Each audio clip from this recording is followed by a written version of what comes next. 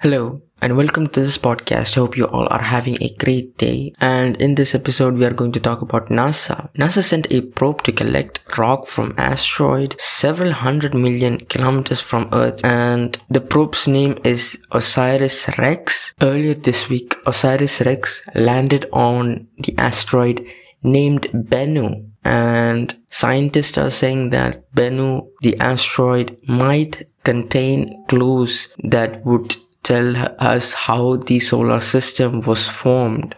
Now that is a really interesting statement, because then the other question would be, don't the scientists already know how the solar system was formed, or is it still a mystery? We don't even know how the solar system was created. Is that what these scientists are implying? That is really interesting. So anyways, this probe OSIRIS-REx has landed there, and it actually grabbed too much samples out of the Bennu asteroid. Since it took too much, the samples are spilling out from the probe. If you want to see a video clip of the OSIRIS-REx landing, the link of the news is in the description below. Now, the probe might have collected 400 grams of the fragments of the asteroid, or 14 ounces. So according to the head of mission, Dante Lauretta, a substantial fraction of the required collected mass is seen escaping. So he added, his biggest concern now is that the particles are escaping because we were almost a victim of our own success here. Now the probe is in the journey back to Earth. The collection container will be stored within the spacecraft. So right now it's not actually possible to measure exactly how much sample has been taken by the probe. So scientists hope the mission will throw light on how the solar system began 4.5 billion years ago.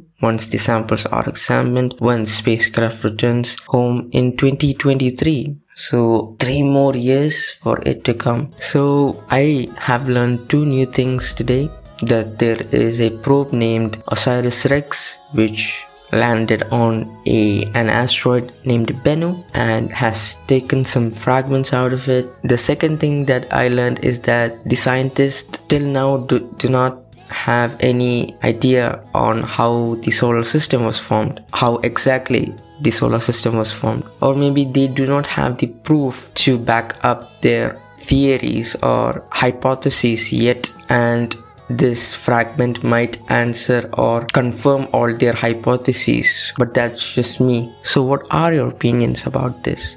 What are your opinions about space, the vast space, the universe in itself? Do you feel like universe is expanding? Because I don't. So is universe expanding faster than the speed of light?